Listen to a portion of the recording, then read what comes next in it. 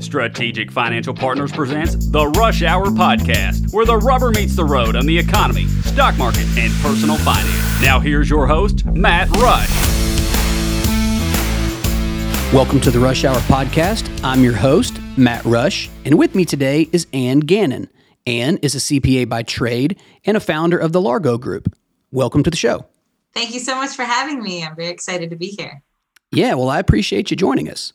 So I was reading through your bio, and it says that you're an entrepreneur, a college-level instructor, and a former golfer turned CPA. That in itself, I think we could cover in a podcast, but why don't you give us a little bit of background on yourself, what you do at your firm, and why you're doing it? Yes. So I grew up playing competitive golf all the way through college, a year professionally. And then I very quickly realized that I did not like playing for money, and I'm risk averse by nature. And so, kind of knew that I'd always really enjoyed accounting courses and went back to school for my master's in accounting, worked at a big firm for a few years. And then sort of what I had learned in golf was a lot of the entrepreneurial spirit. A lot of people I had met in my golfing past had been entrepreneurs, hospitality industry, and working at a big firm, it was very hard to serve that type of client. A lot of our clients were bigger or had, public companies, and it just didn't have that same relationship. So my goal in starting the Largo Group was a way to serve that client, the entrepreneur, the hospitality industry, business, and also be able to, kind of do it my own way. So, one of our founding principles is that we are a monthly accounting firm, that we interact with our clients every week, and that, we are a flat fee. So if there's something comes up that's unexpected, we're not going to send you a big bill, that it's part of us engaging with you and being part of your team. And I think over the last year, COVID-19 sort of proved that model that, we were on the phone 24/7 in the first few months, making sure we could help our clients get the relief they needed. And at the end of the day, pretty much over 90% of our clients are at least where they were in 19, if not in slightly better position. And I think that proves that that interaction is such a better model for the entrepreneur. So that's why I do what I do. Great. Well, let's talk a little bit about the business owner and the entrepreneur. In my role talking with people all over the country, I can't tell you how many times I've heard a business owner say that my business is my retirement. And I'm sure that you've heard that as well. And we went into 2020, obviously COVID happened. How do you think that has impacted the mindset of business owners with the business sort of being their retirement plan? Yeah, I think for a lot of business owners, it was sort of that gut check moment. First of all, is it something worth sticking out? I think a lot of our clients during the first, 30, 60 days of COVID, you really had people who said, do I even want to do this anymore? Is it worth the fight? I had two right away that actually said, it's not, I'm closing my doors. I just don't want to stick it out. But then you had the ones that said, yes, 100%, I love what I do. I love my business. I'm going to stick it out. I'm going to find a way. But on the other side of that was the reality of, oh my God, will I be able to have that sale at the end of this? Is my business worth anything? So I think it was really the time to sit back and say, realistically, what is my business? Is this something that I'll be able to sell eventually? And, the realization that it's something that you really need to be thinking about all the time and not just waiting for this big payout that's going to come, 5 years from now with no work between now and then. So I know for most business owners, the largest asset that they're going to have is going to be the business itself. So how do you diversify away from it? It seems like there's a certain level of comfort. If you're a restaurant owner, I would assume that you're comfortable opening up another restaurant, but how do you begin to diversify away from that? And how do you, in particular, walk your clients through some of the ideas, maybe the rationale of what it is that they're trying to build and how to build up that diversification? Right. I think it starts with cash flow. Especially in the wake of COVID, what we've really been trying to coach our clients to do is to track their cash. If it's not daily, at least weekly. If it's not weekly, at least monthly, to really see what is your free cash, right? So did your business make $1,000 last month? Did it make $10,000 last month or $100,000 last month? And from that point, I think you can start to have those diversification discussions. We do have clients who are starting to think for the first time about investing in more traditional investment vehicles, or at least putting it, that 10,000 I earn last month into a separate savings account. I mean, I think similar to Great Depression, it will never feel like your business has enough cash again, because who could have ever imagined that sales would go to zero overnight? But now that you've seen that happen once, I think business owners will have that scar tissue for a long time, which isn't a bad thing, because it could get them thinking about, maybe I want to have a money market account, or, a stock portfolio, or something that isn't a restaurant for that rainy day fund. And that's sort of, what we're really trying to coach them to is, it starts with kind of knowing what your free cash is every month. And then from that, how much do you feel comfortable with, putting in a separate savings, moving actually out of the, operating account into something that's completely separate. And then from there, over time, that is the start to your nest egg. Yeah, I know I've seen a lot of business clients that we work with going into the pandemic, maybe had 2 months maximum of payables on reserves. And now I think that cash is king. So you sort of want to have that safety net of reserves built up. And I couldn't agree with you more on tracking the cash. But what are your thoughts on socking away money inside of qualified plans? I know that it used to be 401ks were kind of a big thing, and then the matches went away. I know that's an expense to the business owner, but just in general, if we're looking to track the cash and make sure that we have payables, especially paying ourselves, what are your thoughts there? Well, I can tell you, like you said at the beginning, where, so many business owners, their business is their only asset. I think what gets missed in that discussion is it can be a good vehicle for the owner as well. So I do think that it's something that businesses should revisit. I do also think that, right now it's an incredibly hard labor market. It's hard to find good employees. It's hard to find good managers. And I have heard the discussion come up more and more in the last few months of, okay, maybe we want to do a 401k just to incentivize our managers, to get them thinking that, this isn't the job for just this year, but it is a career path. And, I think that's a great way to show your employees that you do value that. And, I think a lot of business owners, it just comes down to education. But when you look at it, there's so much good that can be done in that type of vehicle, not just for the owner, but also the employees, for the company as a whole. And, I think it's something that should be visited, especially this year in light of the COVID issues.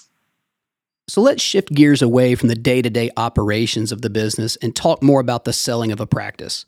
I've always heard that a business owner should start a business day one with the end in mind, and we're constantly having tax reform, other changes to the tax laws. But regardless of that, what do you think are some of the things that you should do to position yourself ultimately for the exit, whether that's day 1, year 10, 4 days before the sale? What are some things that you should do to position yourself to have a successful sale of your business? So, I think it all, like I said previously, it comes down to cash flow. So many times when I see somebody who's trying to sell their business or deal with brokers who are, trying to get the information to list a business, or on the other side, people who have recently purchased a business, really what that buyer is looking for is sustainable cash flow, right? How much money will be in their pocket every month for running this business? And, I think as operators, we look a lot at the top line, right? I want my sales to grow by 20%, or I want my, growth to be double in 2 years. But if the cost of that is losing money as a business, I think we need to be very careful, because, the people that I've seen get the most dollars for their sale are ones that really knew, 3 or 4 years before they ever sold that they were going to sell. And what they really focused on was a clear paper trail of profits and cash in the business. So I think what happens in growth is that, you're going to have years where you have, break even or maybe even a loss because you're building out a new location, or you're taking bonus depreciation on, redoing a kitchen. And all of those are great. But I think that we have to be very aware of the fact that when you go to sell, the buyer really cares about the profits and the cash flow. So, one thing I would do, and one thing that we're coaching our clients to do, is really watch your net income, every month, and track it as a percent, because at a minimum, after all of the lifestyle things and all of the owner compensation, your business still should have a 10% net income. And that is not just, for selling it, but that's just sustainability. right? Because you can do a lot more if you know that you have 10% minimum going to the bottom line than you can when you get into single digits and potentially break even. And I think all of that goes into then having a very clean, healthy P&L to present to buyers who then, will pay more for that, free cash flow and that profit. Let's say I'm 60 years old and my plan has always been to sell my business at age 65. When would be the best time to start to do some of the preliminary work? Maybe do some strategic preparation for the sale if I've got a 5-year window. Do I start right then, or do I wait until that last year? What would you advise somebody to do there? Well, at a minimum, most of the transactions I've seen have a 3-year look back. So I would say at a minimum, you would want to start, maybe 4 years out, because you still are going to have to make some changes, going into that 3rd year and then working your way forward. But the big things to consider in that is, how you pay yourself, making sure that it's very clear what you're getting paid, especially if you're, a sole proprietor or, single owner. There's times where it's like, okay, my car is in the business. And so, I get to pay for that and my cell phone and all of these things that, are truly business expenses. But you want to make sure that it's very clear to the buyer that, your salary may be this, but you also have your cell phone, you also have your car. And I think there's a lot of, good templates out there online. But as the owner, sitting down and really looking as if you were the buyer doing the investigation, it will give you a different outlook into how your business presents itself currently and anything that you would want to change. But I would say at a minimum 3 years, because they're going to obviously also look at your tax return. So if you're showing a P&L that shows a great profit margin, but you don't have a tax return that shows income, that's a big deal as well, because the buyer is going to rely on the tax return, not just your internal P&L. So I think everybody right now is concerned about what's going to happen with capital gains taxes. The 40% number is floating around, and whether or not that comes to fruition, how can somebody prepare for that to happen or avoid it altogether? It feels like installment sales are being talked about an awful lot, and I don't think people fully understand what they are and how they work. So maybe kind of walk us through some strategies that people are implementing and how you would structure it as far as the duration and maybe what the risk of something like that is. Yes. So I definitely think the biggest factor to consider before, going, too deeply into the rate is what your cost basis is in the business. A lot of times this hasn't been tracked by the owner, or it's just wrong on the tax return, or it, really hasn't been followed. And so many times I have seen business owners that go to sell their business get taxed on a dollar amount that's wrong because they never put in their initial purchase of the business or the initial money that it took to get started. Because, pragmatically, you start the business, you have an 8-month build out, you put in $500,000 of your own money from somewhere else. And then after you're open, you start, a QuickBooks file or, whatever accounting software you're using to track. And you never even think about the $500,000 that you put in initially. And maybe it gets on the tax return. I've seen cases where it doesn't. And then, fast forward 10 years, you now really don't show this paper trail of the dollars that you put in to that business initially. And, subsequently the dollars that you took out. And that is such an important number, because as the owner, you are taxed on the net of what you ultimately sell it for and your original cost in the business. So it's so important, I would say year out minimum, to go back through your records, go back through the times you put money in, go back through the times you took money out, the initial cost, make sure all of, projects that were done, everything has been tracked so that you have an accurate cost basis. And then the second part of that, like you said, is kind of figuring out a good way to structure the sale. Now, I think at the end of the day, there's things we can control, things we can't control. And if the tax rate goes up, that is hard to completely avoid, right? But like you brought up, while we want to make sure that you have a lower rate or the best rate possible, you also want to make sure that if it's somebody that you don't know, or that it's, a stranger that is buying the business, that you're not setting yourself up for bigger risk. Let's say that person gets sick, or they, the business fails a year from now. You want to make sure that you do get your your dollars for the sale. So I think anytime you're going to do an installment sale, it would really want to make sure that it's, between family members, or, there's some sort of underlying agreement, or, some sort of mitigation of risk before, agreeing to like a 10-year, monthly payment just to avoid a tax rate. So I think there's a lot that goes into that, but I think, being aware of other risks that could be there if we did do an installment sale. I mean, that being said, I think the installment sale works really well for passing on to the next generation, or, kind of helping the parent exit and the son or daughter takes over. I mean, in that case, an installment sale can really work and help offset and not, trigger higher gains and all of those sorts of things. But, I really believe in a holistic approach and just making sure that we've thought through everything, and the tax rate is part of that. I know that we've elaborated quite a bit on cash flows during this show, but I've also heard you talk about the utilization of tax credits as value drivers for business owners. Would you care to elaborate on this as far as what some of those credits are that we might be missing out on? Yes. So, I mean, I think in any year, there are always credits that, maybe take a little bit of time to look at. But this year, more than ever, the employee retention tax credit, a lot of people don't realize that at the end of 2020, a rule was passed as part of, the next round of stimulus that allowed for businesses who had already taken PPP to still be eligible for the employee retention tax credit. And the criteria for the tax credit is actually, it's an either or. It's either your business for 2020 was down substantially year over year, and the rule is 50% for 2020, although that changes in 2021. So there's a lot of rules here.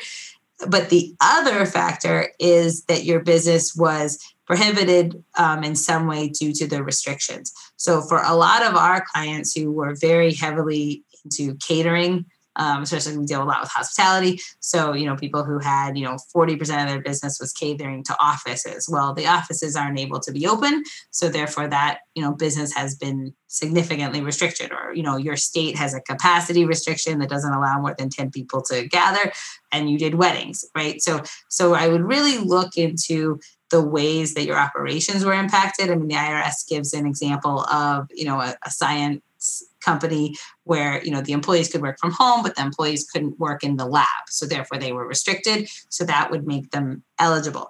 So it's not a revenue test necessarily, but it's either your operations were impacted by restrictions or your sales are down 50%. If that is the case, you are eligible for up to $5,000 per employee for 2020.